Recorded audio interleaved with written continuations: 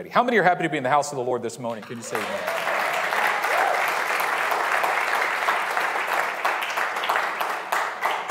Today we're finishing up our Crossing Over series. Next Sunday is going to be our dedication. Our pre-grand opening is our dedication. And I believe some of our FMC bishops will be here. Our superintendent will certainly be here. And friends and family from all over. So it's a very exciting day. Joshua chapter 4. I'm going to read verses 21 through 24. Joshua chapter 4, verses 21 through 24. This is what it says. He said to the Israelites, "In the future, when your descendants ask their parents, 'What do these stones mean?' tell them, 'Israel crossed the Jordan on dry ground.'" Verse 23.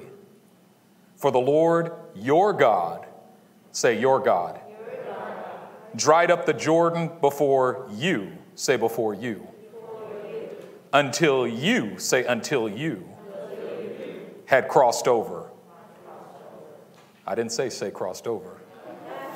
But that's okay though. You with me? "The Lord your God did to the Jordan what he had done to the Red Sea when he dried it up before us," say before us, "until we," say until we, "had crossed over." I didn't say crossed over, but that's okay. Verse 24. "He did this so that all people," say all people, "all the peoples of the earth might know that the hand of the Lord is powerful, and so that you," say so that you, "might always fear the Lord your God." Precious Heavenly Father, I pray today in the name of the Lord Jesus that you would speak to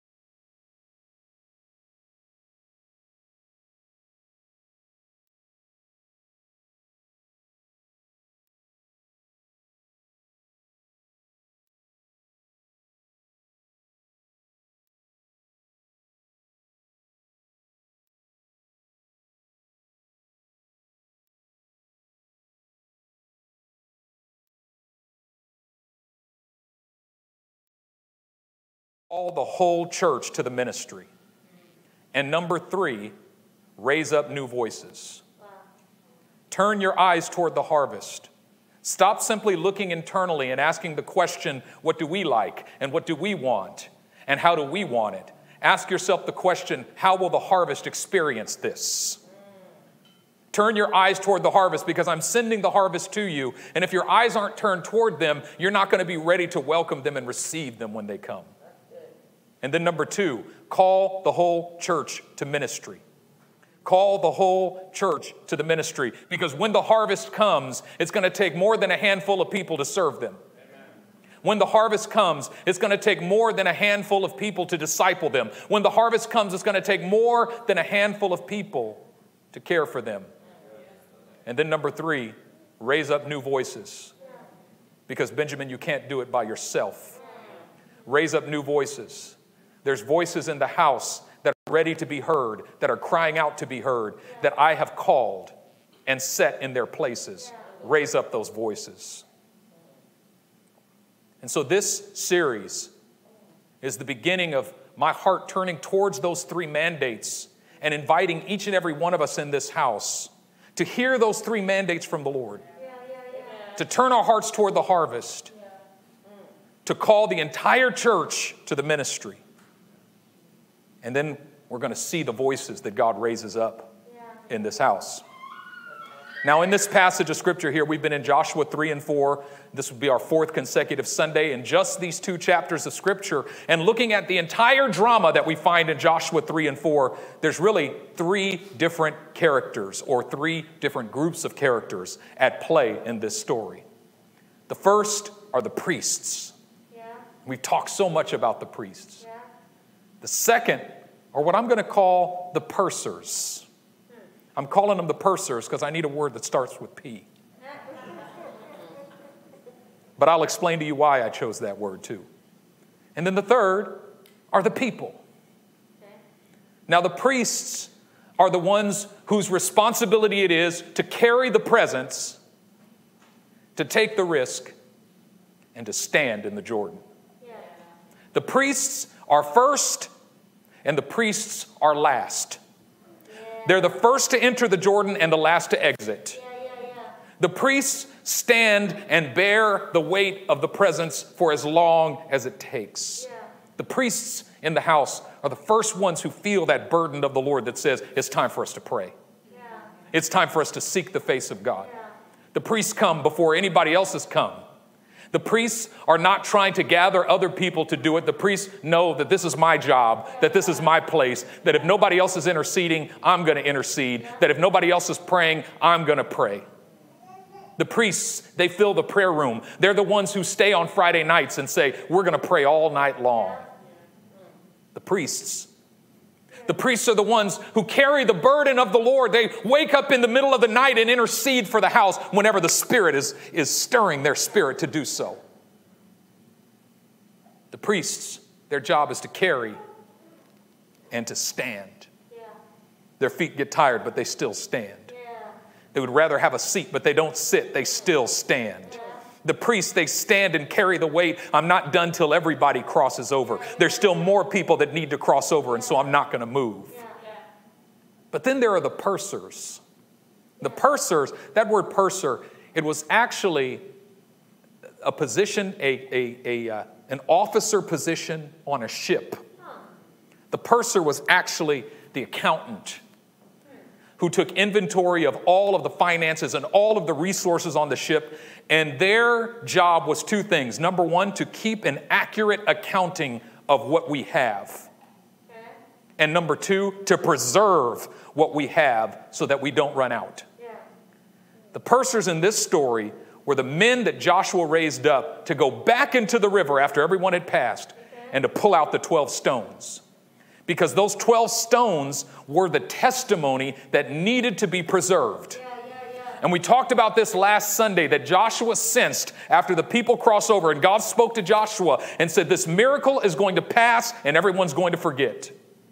This miracle is going to be over and everyone's going to forget. We need a memorial. We need a testimony. And so he gathered 12 men and said, your job is to collect the testimony to make sure that no one forgets. Your job is to keep an accounting of what God has done and create a memorial so that we do not forget. A memorial so that future generations can look back and see clearly what God has done. They give us opportunities to tell the story. You know, when we think of accounting, the first thing we think of is money. That the accountant is the one in the house whose responsibility it is to keep track of the offering. And yes, that's an important position, but there are many pursers that God puts in every congregation. The pursers are the ones who collect the testimonies. The ones who see what God has done and they run and record it. Who see when somebody gets touched and they go and ask questions. What did God do? And they're asking not just for their own edification, but they want to collect that testimony. They want to publish the testimony. They want the world to see and the world to know what God has done. You know who used to do that so powerfully in this house? Was Robin Verrey over there. He used to take his little iPhone out at the advent of the iPhone, his iPhone 4. And whenever there was a testimony, he would video that testimony and put it online. Put it on Facebook. There was no Instagram yet. But his passion was, I got to collect this testimony.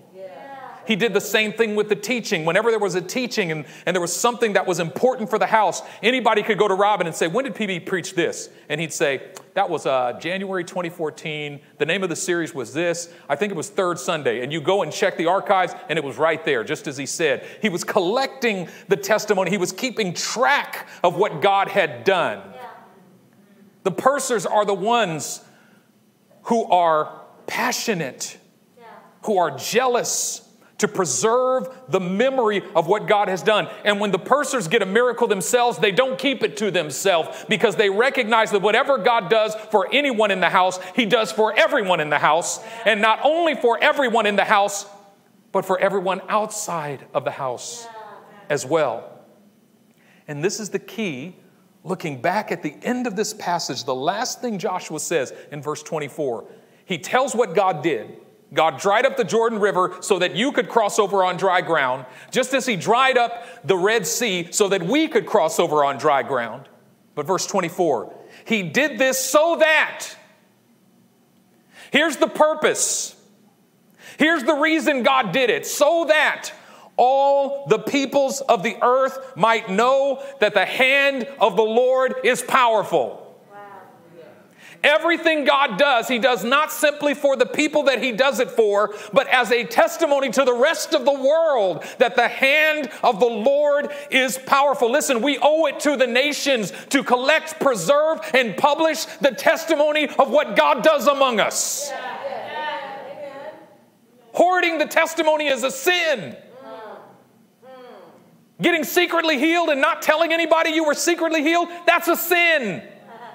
You're hoarding the testimony. It's all for me. No, it ain't all for you. There's nothing that's all for me. Yeah. Come on. I'll never forget, we did a testimony video a few years ago, and a young lady came and she shared a testimony of something very intimate that the Lord healed in her body. And I said to her, are you sure? Like, I was just videoing the testimony by myself, and she just openly. And I said, are you sure you want this to get out? She said, God did it. Why would I be ashamed of what God did?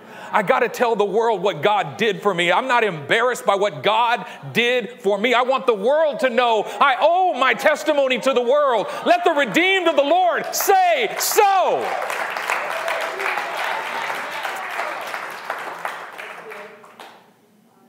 The pursers. But then there's the people. The people, their job is simply to follow and believe. To cross over and believe. Their job is not to part the Jordan. Their job is not to take the risk to step into the waters. Their job is not to carry the presence. Their job is not to stand under the weight. Their job is not to carry heavy stones. Their job is simply to see that the waters have parted and realize these waters are parted for me. I think I'll walk on through. All they have to do is believe these waters have been parted for me. All they have to do is believe somebody else paid the price for these waters to be parted for me. All they have to do is believe somebody else took the risk, somebody else walked in faith so that these waters can be parted for me.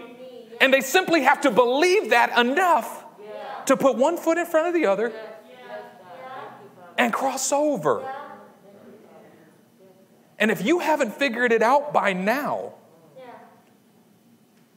then let me say to you in the fourth and final message of this series that the people represents none of y'all.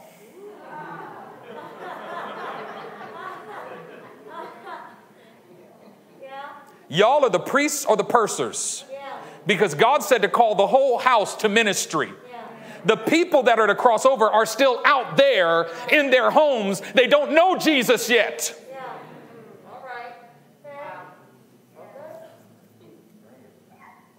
They're going to see what God has done through you and want to cross over. It's your job to wake up and recognize, am I a priest or am I a purser? Is it my job to collect the testimony or is it my job to carry the presence? And some of y'all are both. Some of y'all are priests. I'm going to get here early and pray, and you're pursers. I'm going to go in and set up chairs, tables, whatever needs to be set up. Why? Because if it doesn't get set up, there's no place for the people to come. This is part of collecting the testimony.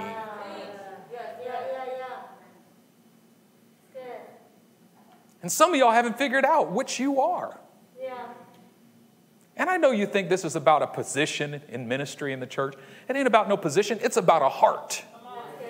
It's about a heart that says, I'm going to be a priest or I'm going to be a purser. I'm going to stand in the gap. I'm going to make a way for others. I'm going to go to church not simply for what I can get, not simply for what my family can get, not simply for what I can glean, not simply for what I can receive. I'm going to go serve the move of God. I'm going to go serve the work of God, and I'm going to go make a way for the people to cross over. And what's going to bless my heart the most is when I see multitudes coming to Christ. When I see altars full of people who didn't know Jesus coming to Jesus. That's the benefit for me. souls saved. He did this so that all the peoples of the earth might know that the hand of the Lord, it is mighty.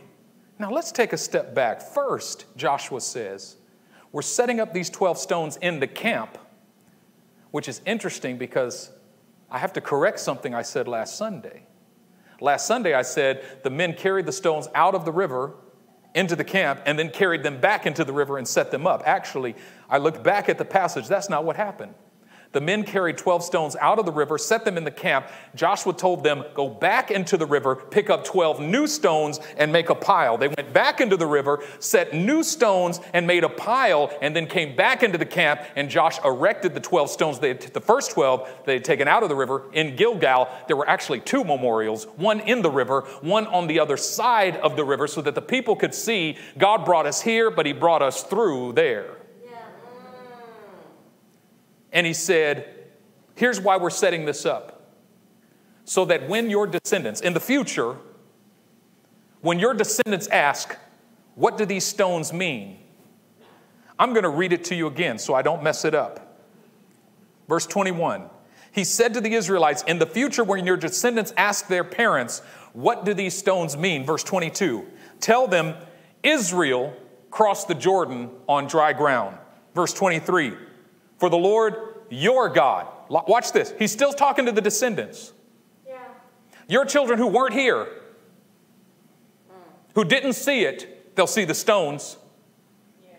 And they say, what do these stones mean? First thing you tell them, God dried up the Jordan River so that Israel could cross over. And then he goes, but in case you don't know who Israel is, for the Lord, your God, dried up the Jordan before you until you had crossed over. He says, you tell your children this was for you. This was your miracle just as much as it was our miracle. Even though you weren't there, God did it for you. Even though you didn't see it, God did it for you. The Lord your God did to the Jordan what he had done to the Red Sea when he dried it up before us. What God did for us, he also did for you. He did it for us when I was a little boy. I'll never forget being a little boy and God parted the Red Sea so that we could cross over for dry ground. But then a new generation arose, and guess what he did? He did for that next generation what he did for the last generation. The first thing you need to know is every time God works a miracle, it is a generational marker, but God also wants our hearts to expect that what he did for the last generation, he will do for the next generation. The reason your children need the testimony is they need to know that the God who saved you will save them. The God who healed you will heal them. The God who freed you will free them. He did for you what he did for us. And he did it so that all peoples might know that the hand of the Lord, it is mighty. Woo-hoo-hoo. That all people might know that the hand of the Lord, it is mighty.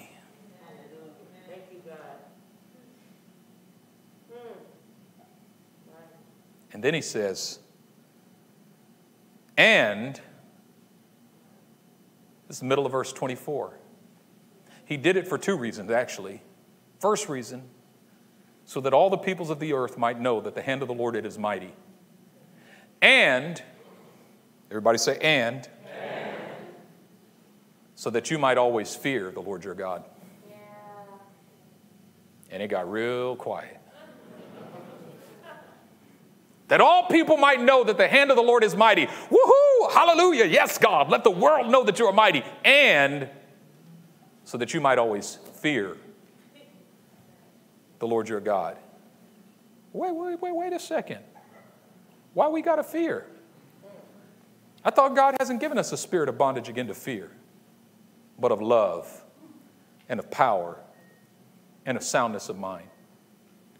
Yes, God hasn't given you a spirit of fear, but he's certainly given you the fear of the Lord. Yeah. And the difference between the spirit of fear and the fear of the Lord are far and wide. Yeah. They are as far apart as the east is from the west, as the north is from the south. The spirit of fear has to do with the punishment that comes from being rejected by other men and women. That's the spirit of fear. The spirit of fear is the fear of the punishment that comes from being rejected by other men and women on the earth. It's a worldly fear. It's an earthly fear. What if they don't like me? What if they reject me? What if they think I'm ugly? What if they think I'm stupid? What if? That's the spirit of fear. The spirit of fear is bondage to a negative expectation of the future events of your life. That's another component of the spirit of fear. I'm going to lose everything. I'm going to die of a heart attack. Every little pain in your chest. Oh, I just had another heart attack. Little head pain. It's a tumor. I know it's a tumor. Little respiratory issue. Lung cancer. I know I got lung cancer. That's a spirit of fear. Where no matter what, you're always assuming the worst, thinking the worst, expecting the worst. You're bound to fear. Fear is tying you up and hindering you. But the fear of the Lord is the opposite. The fear of the Lord is the beginning of wisdom. What the fear of the Lord does is places your intimacy with God as your number one and ultimate concern. The fear of the Lord says, my relationship with God is my number one and ultimate concern, and I do not want to take a step to the left or to the right that might compromise that intimacy, that connection. The scripture says the wise man fears and departs from evil, but the fool rages and is confident. What does the wise man fear? The wise man fears that if I take a step into this evil, it will compromise my connection with God. And so I'm not afraid of being punished. I'm not afraid of the world rejecting me. I'm afraid of compromising the intimacy that I have with God, the intimacy that was paid for by the blood of Jesus Christ. He did this so that the world, all the peoples of the world might know that the hand of the Lord, it is mighty, and that you might always fear the Lord. You might always fear the Lord because you recognize that you're not here by your own power. God brought you over. You recognize that you should still be slaves in Egypt, but God brought you out. You recognize that your body should have dropped in the wilderness, but God brought you through. You recognize that you never should have made it across your Jordan, but God dried up the river and brought you through. But don't you forget that the God who brought you in can throw you out. So good. Yeah.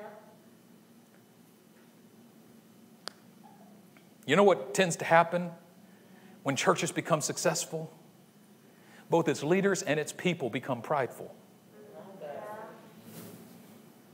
Whenever God begins to bless a ministry, you can walk in some places, and almost taste the pride and the arrogance in the atmosphere. We're so awesome. We're so wonderful.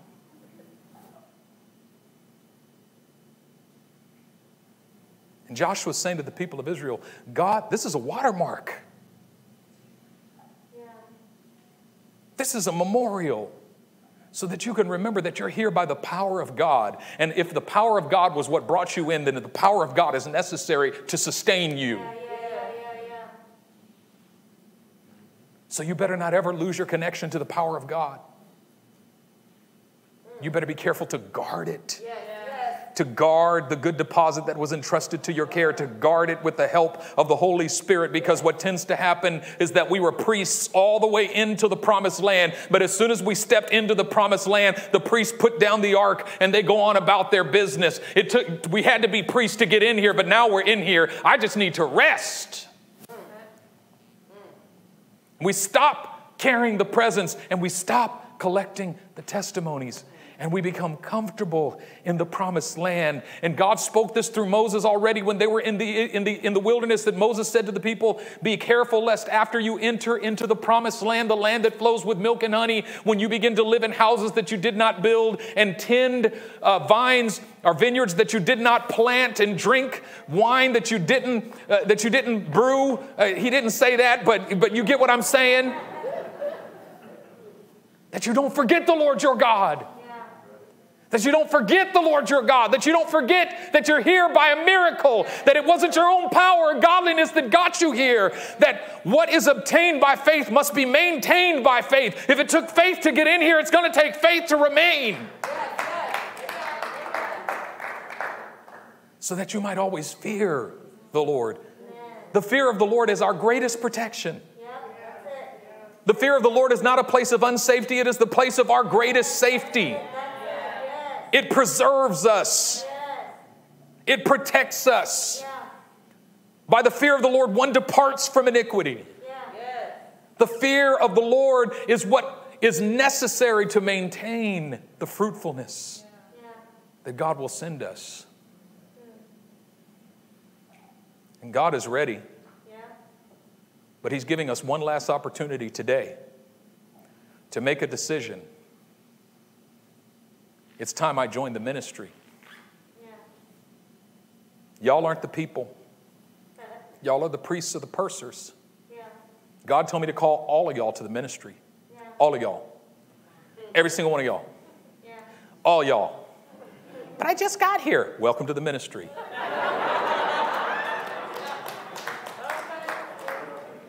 But I don't even know Jesus that well. Bow your head, close your eyes, say this prayer with me. Now welcome to the ministry. I still got sin in my life. Rebuke it, renounce it, repent of it right now, and welcome to the ministry. I need somebody to walk with you. Yeah, we're all going to walk with one another, but welcome to the ministry.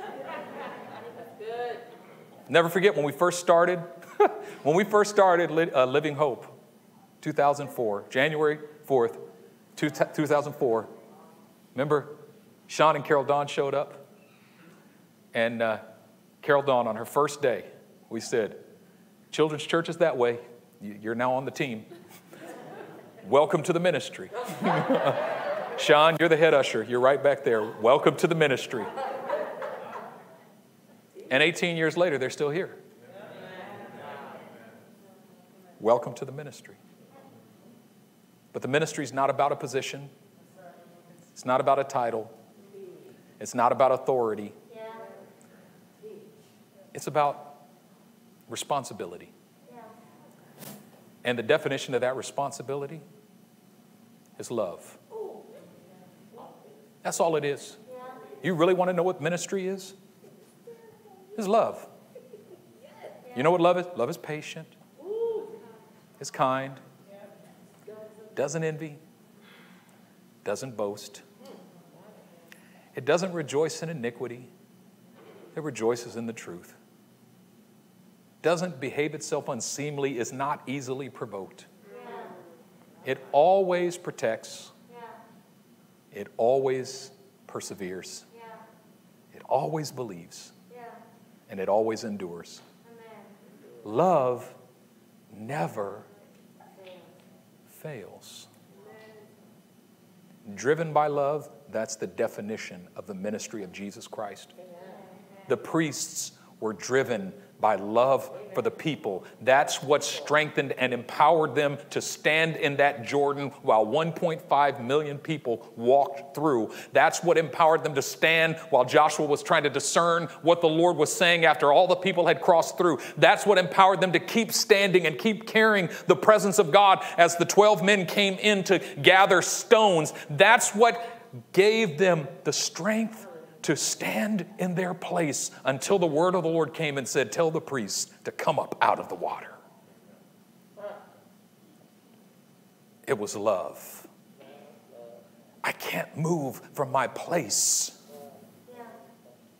I love the people too much. What's it going to do to the people if I move from my place prematurely? I'm listening for the word of the Lord. The word of the Lord can always move me, but until the word of the Lord moves me, I'm not moving from my place. Why? I love the people too much.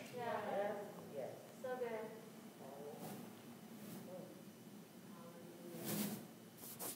Sonny and I have never had an easy marriage.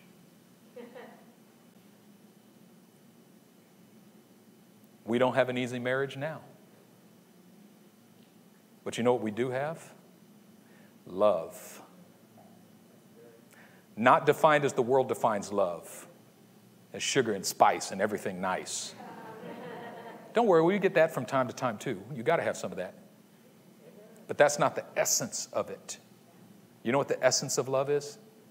Patience, kindness, No envying, no boasting. Yeah. You know what patience is? Patience is the resolve to take a licking but keep on ticking.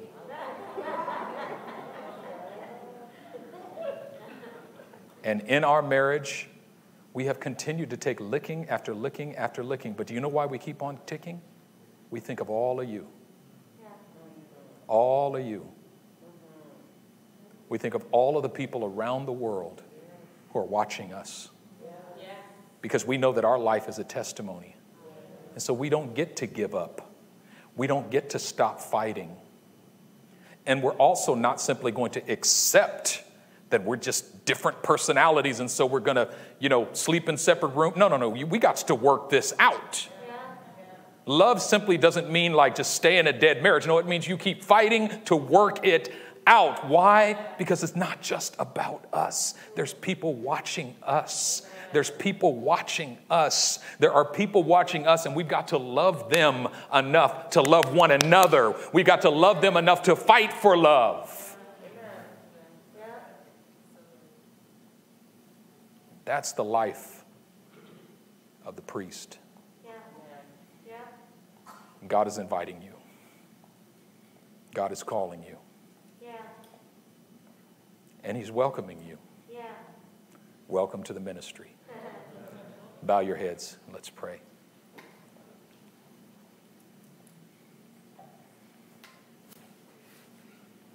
Precious Heavenly Father, I thank you today that your calling extends through generations, even all the way down to our children. I look at the back and I see several of our children, junior high school aged, early high school aged. And even to them, you're calling them to be priests. Which simply means that you're preparing their hearts for the reality that you're going to be sending a whole host of new young people to this house. And you need some young sons and daughters of yours to be willing to love them.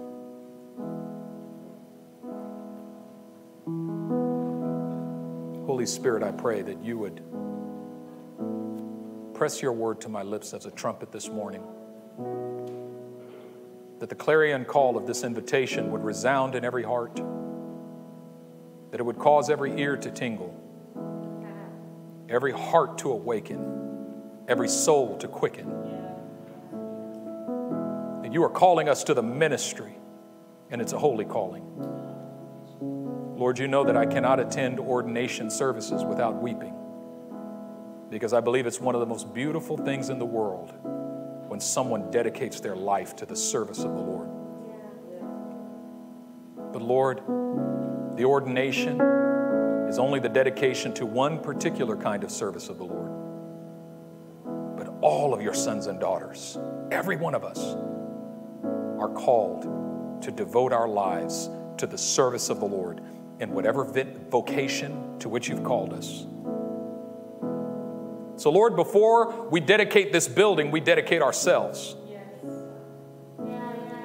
Next Sunday, we'll dedicate this building, but today we dedicate ourselves.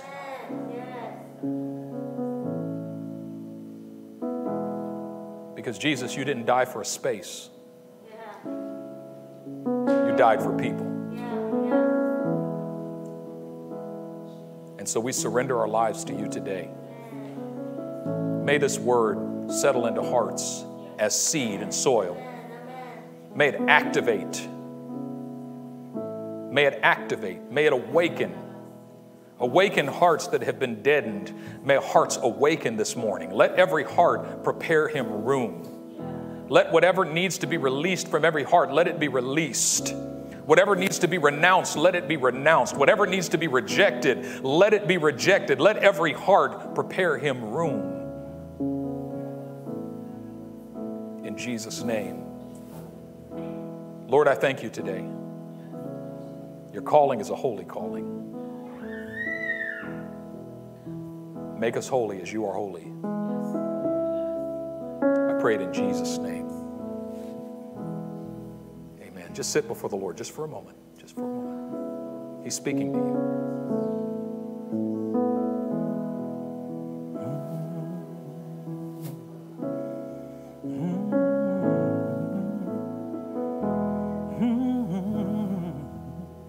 Some of you, there's a yes that's arising from your spirit right now. There's a yes. There's a yes. That's all God looks for is a yes. It's not in the raising of a hand, it's in the raising of a heart. And the Lord sees our hearts. He sees the yes. The yes. Abraham, get up out of your house and go to the place that I'll show you. And Abraham's heart said, yes. David said, when you said, seek my face, my heart said to you, your face, Lord, I will seek. My heart said, yes.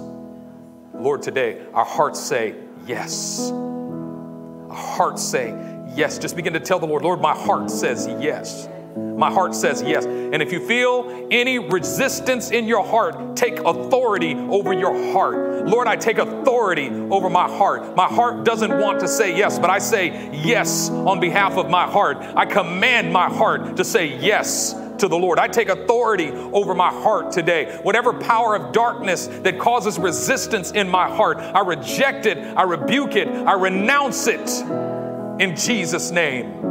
My heart says yes. My heart says yes. I'll say yes, Lord, yes to your will and to your way. Yes, Lord, yes.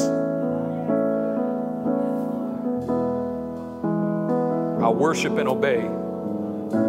I glorify your name. Glorify your name. Thank you, Lord. Thank you, Lord, that you're raising up an army in this house. Thank you, God, that you're raising up a gathering of priests in this house. You're calling out the priests in this house. And when the soles of their feet touch the waters will part. And when the soles of their feet come back to dry ground, the waters will come back again. God, it's a miracle on the way in. It's a miracle on the way out. Miracle after miracle, because the priests will not put down the presence. The priests will continue to carry the presence.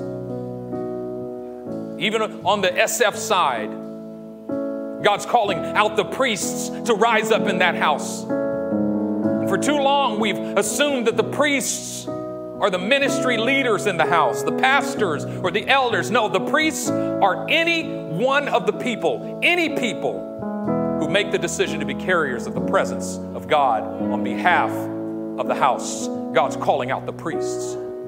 God's calling out the priests. He's calling out the priests even in our online campus. He's calling out the priests. I know some of you are comfortable in your homes right now. God's calling you to rise up and be priests. Not to be inactive, but to be active. Not to be apathetic, but to be passionate. God is stirring the hearts. He's stirring the hearts. He's stirring the hearts. And we give you praise for it today, Jesus. We give you praise in your precious holy name. Amen. Stand to your feet this morning.